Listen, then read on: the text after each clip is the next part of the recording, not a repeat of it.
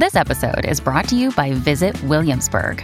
In Williamsburg, Virginia, there's never too much of a good thing. Whether you're a foodie, a golfer, a history buff, a shopaholic, an outdoor enthusiast, or a thrill seeker, you'll find what you came for here and more. So ask yourself, what is it you want? Discover Williamsburg and plan your trip at visitwilliamsburg.com. Hello, everybody. This is Marshall Poe. I'm the editor of the New Books Network. NBN listeners like to read books and buy them. So we thought we'd tell you that right now, our friends at Princeton University Press are having a remarkable site-wide sale. You can get 50% off books, including ebooks and audiobooks, with the code 50, F-I-F-T-Y, at checkout until May 31. You can save some real money on Princeton University Press books. I encourage you to go there and check it out. Welcome to the New Books Network. Welcome back to another episode of New Books in African American Studies from the New Books Network. I'm your host, James West, and today I'm talking to Thomas Aiello about his new book, The Life and Times of Lewis Lomax, The Art of Deliberate Disunity, which is out now from Duke University Press.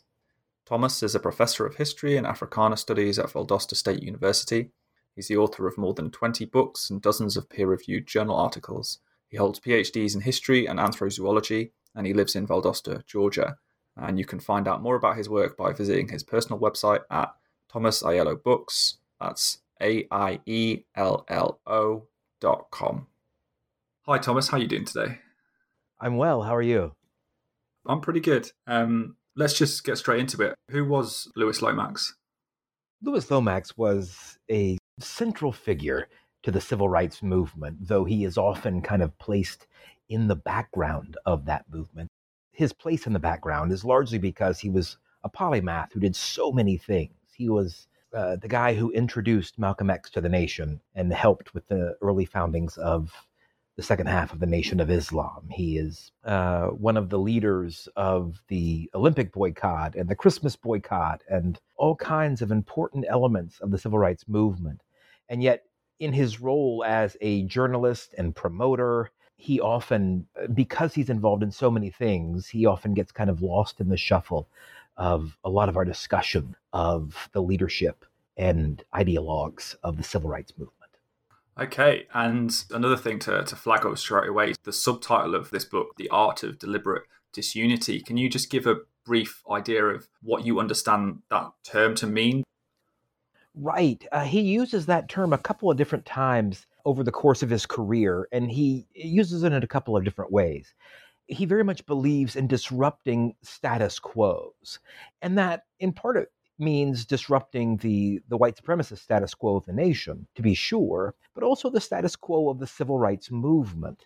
He directed just as much of his criticism towards groups like the NAACP as he did with white government officials.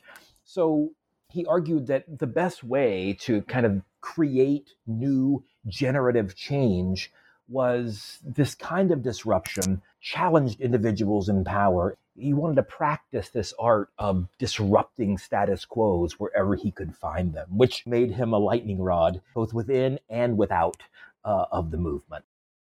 So is Lomax a figure who has been on your radar for a while, or what exactly brought you to writing this book? And maybe at what point did you realize, this has the makings of a full book project? It's interesting. He appears in so many civil rights accounts, whether any account of the Nation of Islam, any account of the Olympic boycott in '68. He usually appears in books about the March on Washington, not because he was an organizer, but because he was a critic. And he's just always kind of there. And it turns out that he is from the city where I teach. And I had no idea. He turns out to be the most important figure from the town where my college is. And I figured that because of my location, I had a responsibility to see what I could find out. You are able to look at some of Lomax's archival papers here, and it seems a bit of an interesting story. They end up in Nevada, in Reno.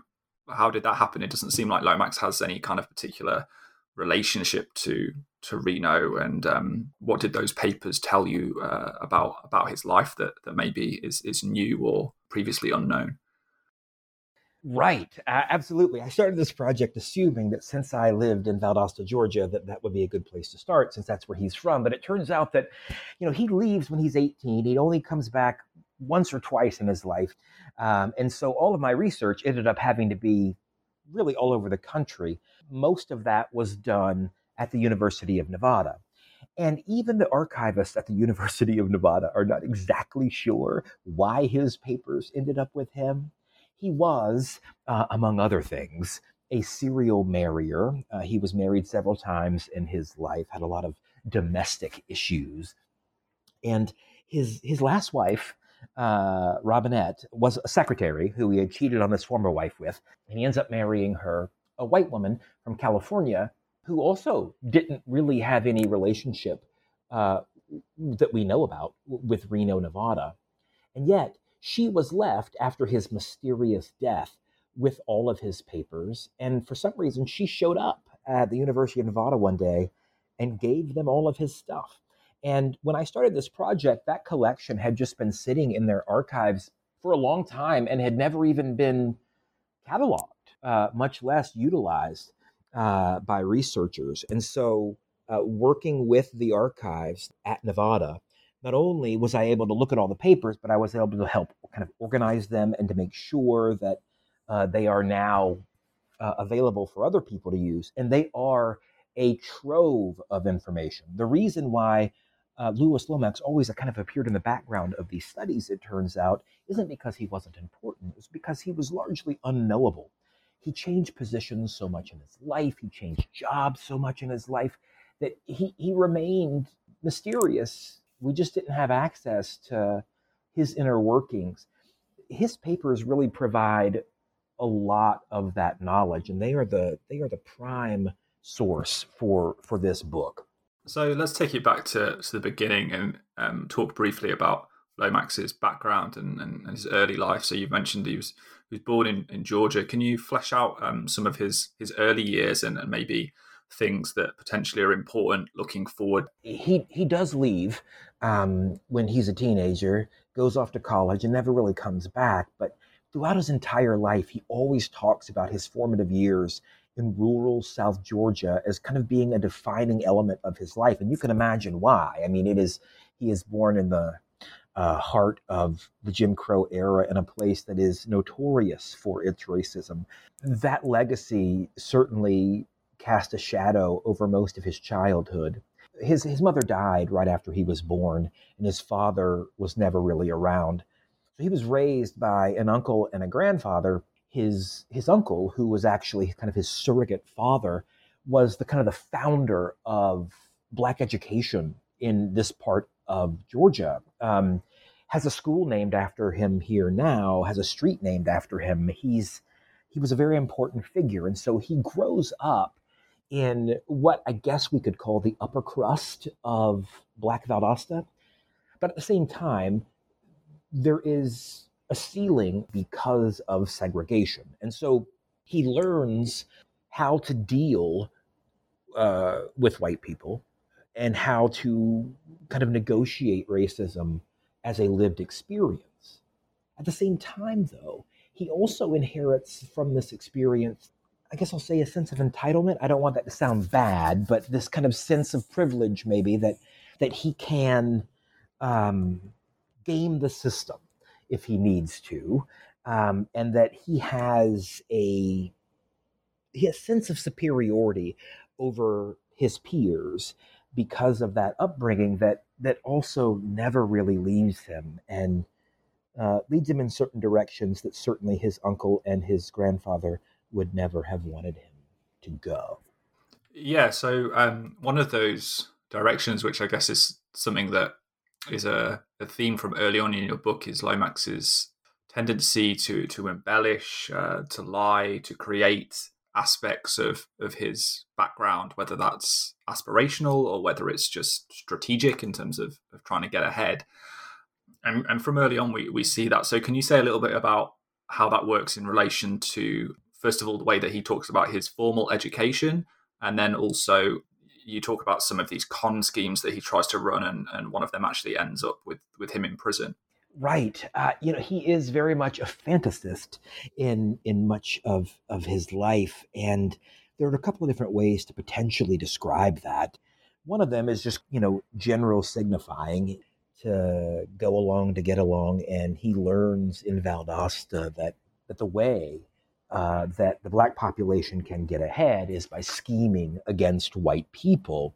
But that's not enough to, I think, to explain the extent of the way he uses cons. When he leaves Valdosta, he goes to Payne College in Augusta, one of the premier black institutions in Georgia not housed in Atlanta, and always claims that he gets a degree there, though he does not.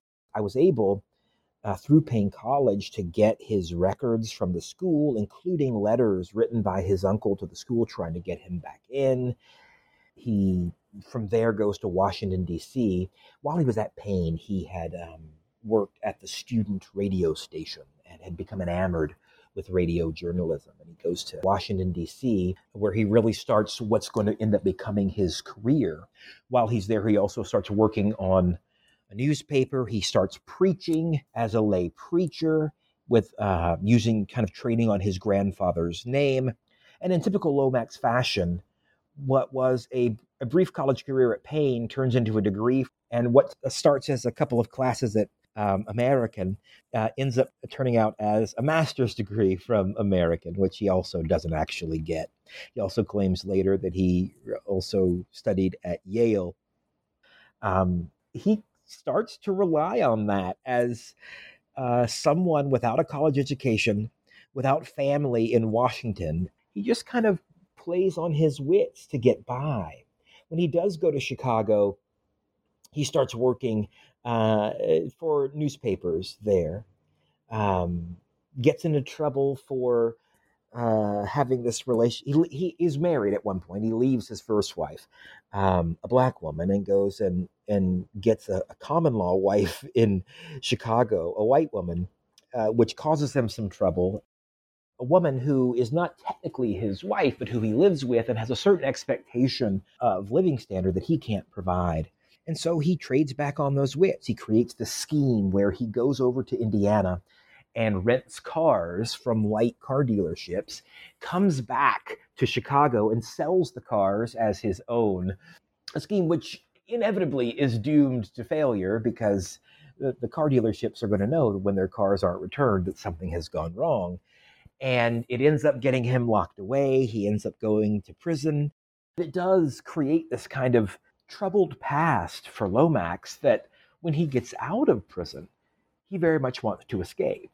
And just as he originally escaped that kind of rural Valdosta life by creating stories of his academic achievement, he is going to kind of shutter all of this away, maintain the stories of academic achievement, and never mention his years in prison.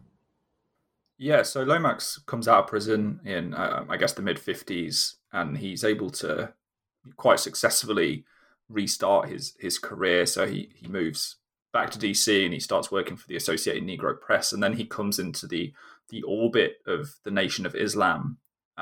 So how does that happen? How does Lomax begin to develop his relation with the Nation of Islam, and then how does that feed into this landmark television series, the Hate That Hate produced, which airs in 1959? The Nation of Islam had been around for a while. It had been founded in 1930, but it is in 1954 when Malcolm X moves to Harlem and takes over Mosque Number 7, when the Nation of Islam starts to kind of get on more radars than it had before. Lomax had been spending time in Harlem, and he very much saw the Nation of Islam as the one story that everybody kind of wanted to get. He understood that the Nation of Islam, for a lot of people, black, white, and otherwise, were a scary organization because the black experience in the United States was so rooted in Protestant evangelical Christianity. There was this element of distance between them and the black Muslims. And he had while in New York, made the acquaintance of Mike Wallace, the famous white journalist who will go on to 60 Minutes fame and everything else, was not friends with him, was just simply, again, hustling to try to make connections, just to try to make it. I mean, he really was a hustler in so many respects. And he sells him on the idea that I can get you the Black Muslims. And Wallace is very much willing because he knows that that is a story that will draw eyes to his television news program. At the time was called Newsbeat. And Lomax just goes down to Moss Number 7 and, hustling like he always does, starts making friends. He talks to Malcolm X, and eventually, after he befriends Malcolm X and gets close to Malcolm X, they take a trip out to Detroit to speak to Elijah Muhammad, and he warns them that this is going to be for a white news program. It might not be portrayed exactly in the way you want, but that ultimately all publicity is good publicity. So they agree. And Lomax goes back to Wallace and kind of brokers this deal and says, I got them on the hook. I can get you interviews with Malcolm X, with Elijah Muhammad, and with other leaders in the group. Wallace loves the idea. And so he goes out and does the work. He is the interviewer for that program. He is credited as a producer for the program. I mean, he allows them to speak for themselves. He is doing a relatively open interview. But it is going to take shape when it is produced as a largely critical program. Wallace is going to provide the context. He is going to provide the commentary on the statements, and we'll title it with, of course, a kind of a scare headline, The Hate That Hate Produced. That introduction to the country is going to be so important because whether it's fear or not, their presence, their message becomes relevant after 1959 in a way that it had never been before. And so the group has kind of a dual reaction to the program. They are publicly outraged at Mike Wallace and see him publicly, at least, as this guy who sold them out and everything else. He is banned from all their events. Of course, in reality, Lomax had warned them that that was going to be the case. They knew that this was going to be the kind of program that it was, and they were actually very grateful for the publicity. And so Lomax, even though his name is on a program that ostensibly reviled them, he remained very close to the organization. Lomax is going to have a hand in a lot of the Nation of Islam's national exposure in the late 1950s and early 1960s. And it's less because he is devoted to their cause. He certainly is not. He is an opportunist who is taking advantage, but he is also really good friends with Malcolm X. He really does want his newspaper to be successful. He really does help him to lay the galleys down for Muhammad Speaks. And so he is going to be important to them, and they are in turn going to be important for him. It is a transactional relationship, but one that in a life that features a lot of insincerity is going to be sincere, that he will stay close to Malcolm for the rest of Malcolm's life. Yeah, so you describe Lomax's involvement in the Hate That Hate Produced as a triumph in self-promotion, and it starts to open up these new avenues for him, whether it's writing or whether it's kind of participating in certain public events.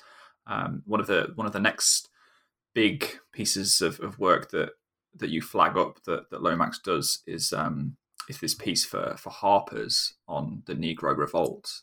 So can you say a little bit more about that, and then how that leads into some of Lomax's early book length work? Right. That's one of the best things that for those listening who are scholars of the civil rights movement, one of the best kind of resources that the Reno papers have are all of his correspondence with the Harper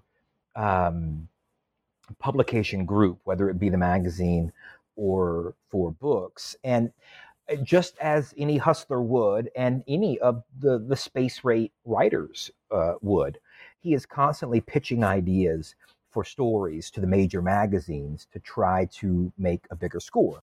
And so he's constantly writing them with ideas. And he knows that after The Hate That Hate produced, he is, at least in some circles, aligned, at least in certain minds, with the Nation of Islam.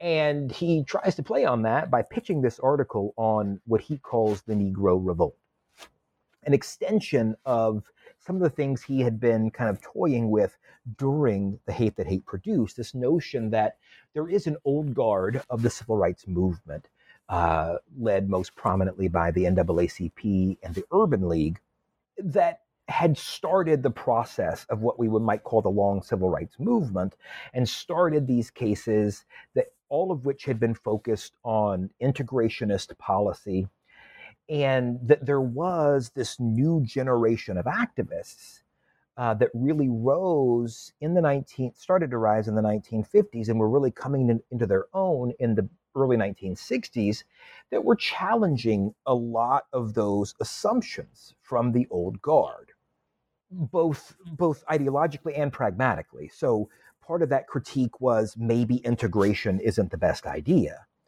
One of the messages that groups like the Nation of Islam are propounding.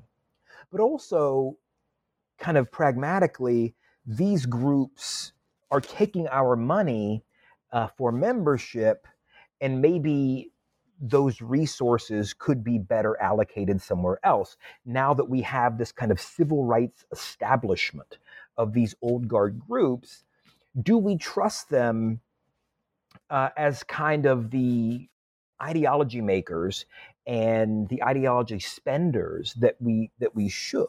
He kind of describes this effort to push back against old guard civil rights groups, and really casts his lot with the new guard, not necessarily with the Nation of Islam, but with groups like them who are coming up and kind of saying, wait a second, the old way has been going on for so many years, maybe we need to try something new. That article is going to cause a lot of consternation. Many people love it. Many people, particularly in the NAACP, hate it. The Urban League doesn't really care one way or the other. They've got their agenda and they just kind of trudge along, but it's going to create some real rivalries with the NAACP. But it's going to cause a lot of eyeballs to look at it. And that's what Lomax cared about most. He cared about those eyeballs. And Harper's was really grateful for it as well. I mean, they end up seeing some value in this kind of analysis, partly because it provides a Black perspective that wasn't really included in the mainstream white liberal veneration of old school civil rights. So it provided a new way of looking at civil rights that fit into the kind of white liberal publishing world that they liked, and it got them a lot of new readers.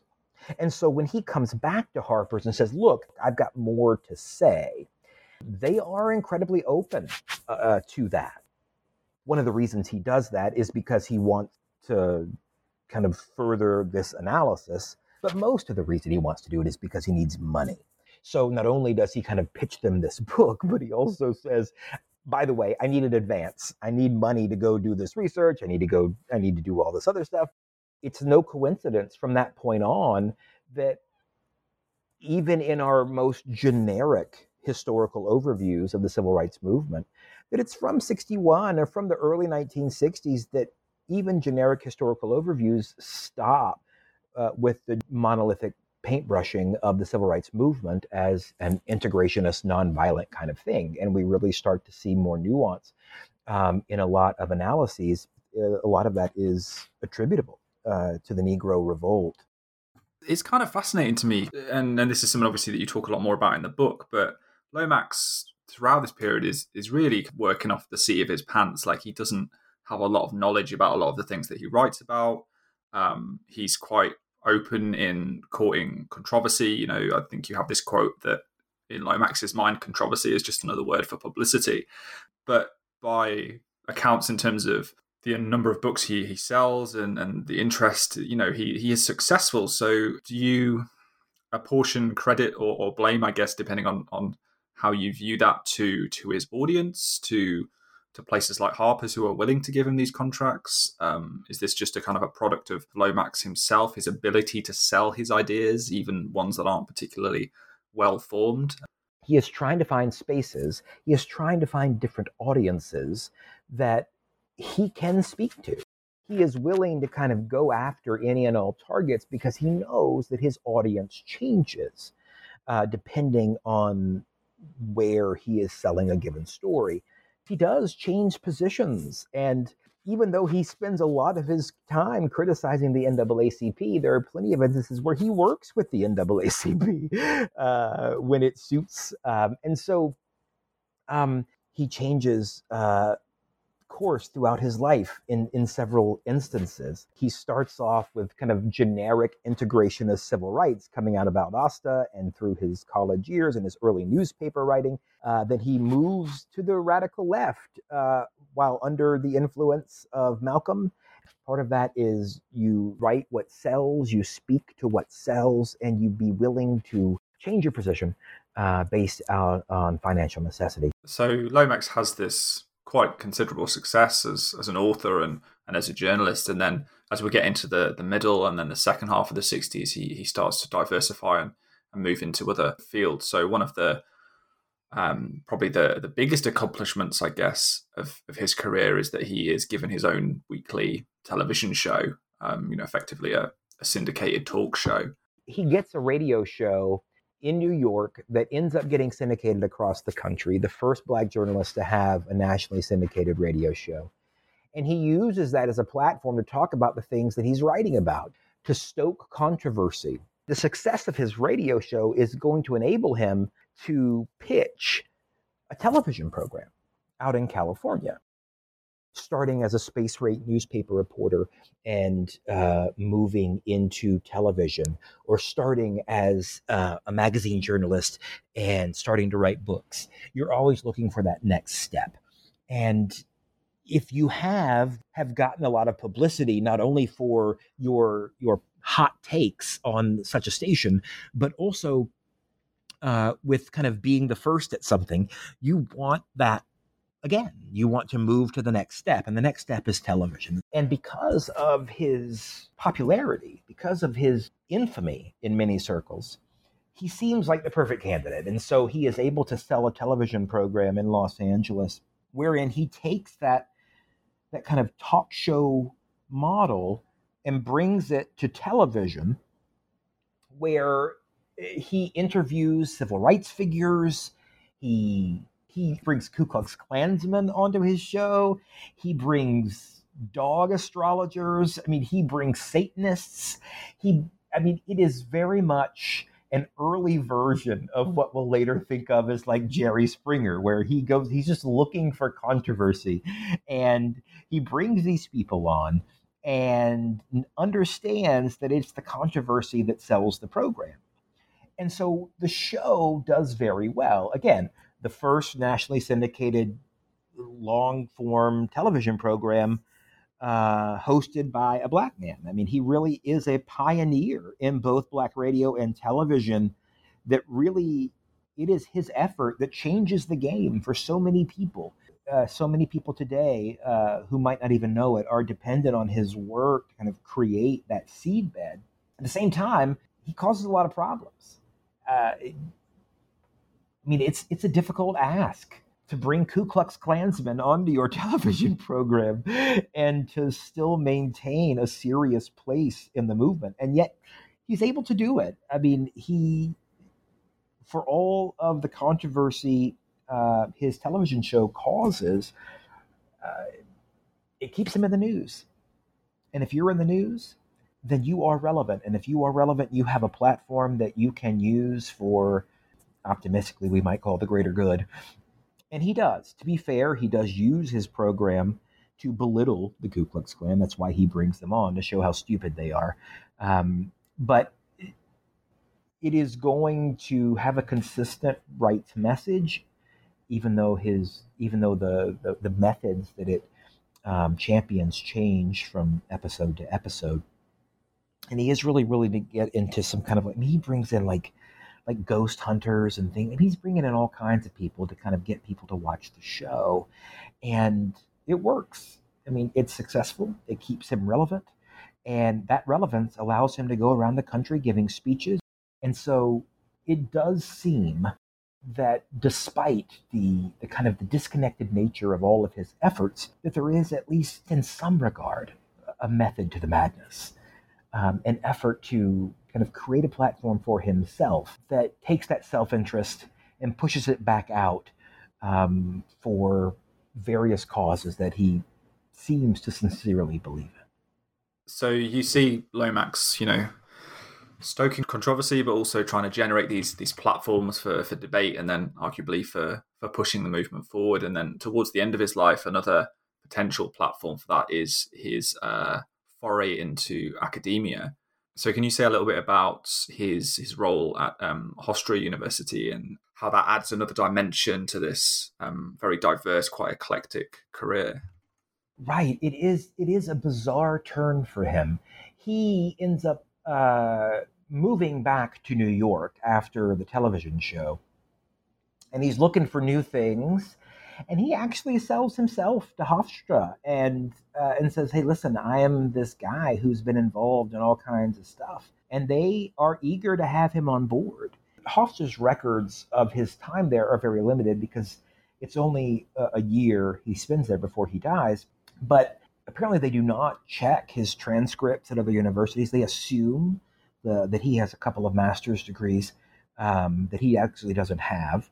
I mean, that's not necessarily required. I mean, we see Harold Crews and others get university appointments without high-level degrees.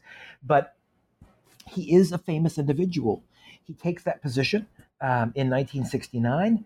The year before that, he had sat on stage as Harry Edwards had announced the 1968 Olympic boycott. He was still incredibly relevant. He had always managed to keep himself in the public eye. And predominantly white universities in the North at that time are interested in bolstering their limousine liberal white bona fides by bringing in Black scholars to the university. It is in the late 1960s when many universities are creating Black studies departments for the first time. And Hofstra's nod to that is bringing Lomax to the school. That is their initial effort to kind of create those kinds of courses for their students. He really does take to it. I mean, he does get himself involved in the life of the school. He seems to like being a teacher, as you might imagine, from someone who is constantly doing things that bring him the adulation of those watching. The professoriate is a great place for that, where you have students who are eager to kind of learn from a quasi-celebrity about his life experience and about the movement. It's a perfect place for him in many regards. At the same time, though, he is going to side with the students in faculty disputes. This is also a time of campus unrest, and he is going to be very much part of that. At the same time, because he's at a university, he decides that he shouldn't just be doing the kind of public activism and quasi-journalism that he's doing, but he should also do research. And it turns out that he's good at that too. He ends up discovering the birthplace of Jupiter Hammond, finds out that he is born in New York, making him the earliest American Black man to publish. And so actually does do some reasonably legitimate scholarship while he's there. And Hofstra is really glad to have him. He seems to be a vital part of the university. He takes it very seriously. While he is there, he also plays around with writing more fiction. But ultimately, a lot of his time there, with the exception of what I've just mentioned, will be devoted to fostering a variety of conspiracy theories. At this point in 1969, both Malcolm and Martin Luther King had been killed. He considered himself very close to both. He was friends with both of them and really took those deaths hard. And with the free time allotted to him with a light university schedule, he begins really thinking a lot about their lives in particular and their deaths, and really starts kind of falling down a rabbit hole of whether or not the government was behind those assassinations, and becomes kind of obsessed with things like that. So Lomax is caught in controversy and dabbling in conspiratorial ideas right up until his death. So it's maybe fitting then that his own death has an element of the conspiratorial about it. How exactly does Lomax die, and what are some of the after effects of that? It is very peculiar. I mean, the result of a lot of his conspiracy work ends up becoming a book that he publishes called To Kill a Black Man, which also does very well. And because of his willingness to kind of critique the government as being part of these assassinations, he ends up finding himself in some very interesting circles. He goes out west to meet with white left-wing critics of the federal government. He meets with Daniel Ellsberg, the guy who sneaks the Pentagon Papers out of the government. They are hatching a variety of plans to expose various COINTELPRO and other kind of government programs to the public. And he drives out there. He is going to drive back, and he rents a car. And he's driving back from California to New York. He's going through New Mexico, wherein the car he rents locks up, veers off the road, and he dies in a one-car traffic accident in the middle of nowhere, New Mexico. And it obviously is going to look suspicious, because for all of Lomax's problems, especially with cars early on, which is what got him in jail, he never has traffic accidents. He never has a traffic record of any kind. And yet here he dies on this lonely road in New Mexico all by himself in a one-car accident.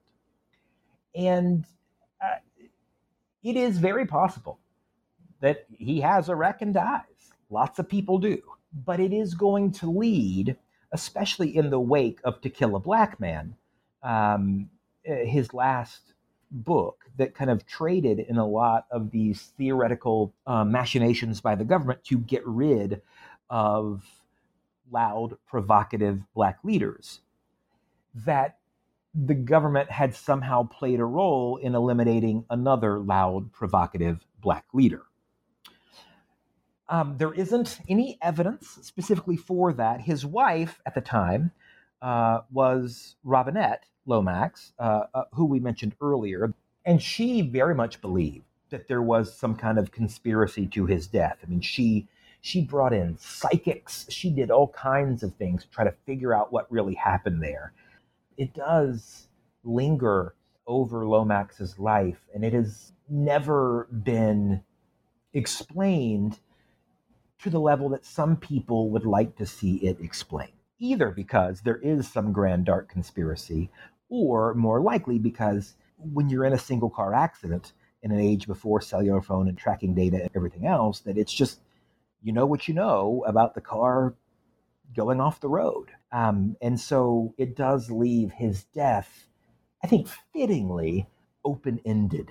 And it was the kind of death that, while it's never good that people die, it is the kind of death that I think fits Lomax's life. So Lomax dies in 1970, just about into his late 40s. He's packed an enormous amount of stuff into his very colourful and often quite controversial career. Listeners, certainly encourage you to go and have a look at the book in full, because there's so much stuff that we haven't been able to cover and talk about today. I mean, you know, there's a whole foreign correspondent aspect to his career that we haven't discussed, for example. But thinking in terms of Lomax's legacy and continuing impact, are there some key themes or key ideas that you think come out of this research for you? Absolutely. I mean, every carnival needs a barker, or else people won't see all the magic stuff that happens inside. And Lomax, his role in the movement in particular is to popularize it, is to draw eyeballs to it. He is there for all of it. When we think about Malcolm X, we think about probably his greatest speech as being the Ballad or the Bullet speech. His opening act that drew people into that speech was Louis Lomax. He gave a specifically integrationist speech just so that Malcolm would have a foil to play off of. He introduces them to the nation. He goes to the March on Washington, even though he doesn't agree with it, and he writes steadily about it. He does prop up the Christmas boycott and the Olympic boycott. He does make African colonial independence movements a thing that white people in the United States know about. And so his role, I think, his vital role is to popularize the civil rights movement, to draw eyeballs to it in a variety of ways that might not otherwise have been drawn. And movements need that. They need hustlers like Lomax to be there at all the big events, to push all of these things forward. We are affected by political change all the time, but there are a lot of us who don't follow politics. For those people who don't really pay attention, it requires that kind of effort. And Lomax does that. A lot of the political ferment and the racial ferment of the 1960s would not have gone the way it did without him. He is not a chief organizer of a lot of the big things that we know as kind of foundational civil rights events, but he's there for all of it. And he is the guy who popularizes these stories. Thanks again, Thomas. It's been really great to talk to you today. I appreciate you having me. Thanks so much.